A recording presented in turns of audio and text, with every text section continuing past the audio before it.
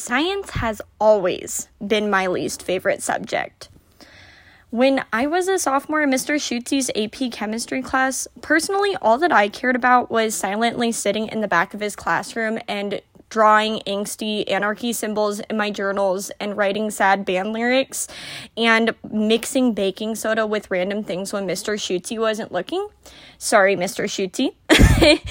I wasn't going into a career or field in STEM. I did not care. I just wanted to make my parents happy and I wanted to get by, so I took the class and I did just that. I got by. When Mr. Schuetze told us we had to come up with a science fair project and participate in the science fair, and that participation was mandatory, I came up with a project because, again, I felt like I had to, and I did the easiest thing I could think of. When Mr. Schuetze said the science fair was no longer mandatory, but we could get extra credit, I continued to participate because, again, I felt like I had to. When we got to the actual science fair itself, I was in for the shock of my life. I kind of expected most people to not care like I did, and so I decided to make brownies and just remove one ingredient and see what would happen. It was totally me just blowing things off. Then I'm sitting next to all of these other kids who are probably going to go on to MIT. I felt like a kindergartner sitting next to geniuses. I mean, come on. The judges are going to take one look at my project and see that I did not care. So I started listening carefully to the students around me, explaining their projects to the judges. And something happened. I realized I might not have the best project. In fact, I probably have the worst project here. But I was good with my words.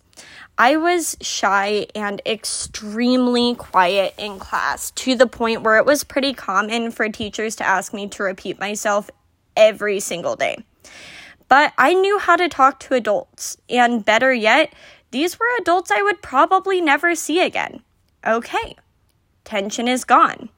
So I presented my not-so-impressive project to the judges, and I placed that year with my ridiculous project, all because I presented it well. Now, did this experience magically make me love science? No. In fact, I continued to not care until I was an adult and I began to realize the effect that science has in my everyday life. The crazy dye that I mix together and use on my hair? Science. The makeup I like to play with? That's science too. Did this experience push me to pursue a STEM career? No. What it did was encourage me to speak confidently and intelligently. It gave me that confidence to talk to important business clients without fear. It gave me the confidence to speak my mind freely. This experience helped me to find my voice and to use it. So, why should you participate in the science fair? Why participate if you don't care? Well, coming from someone who could not have cared less at the time, I challenge you to participate because you might learn something new about yourself. Make your own hair dye. Do a project about the deterioration of an athlete's body over time and how it can maybe be avoided. Challenge yourself and see where it takes you. I promise that you won't regret.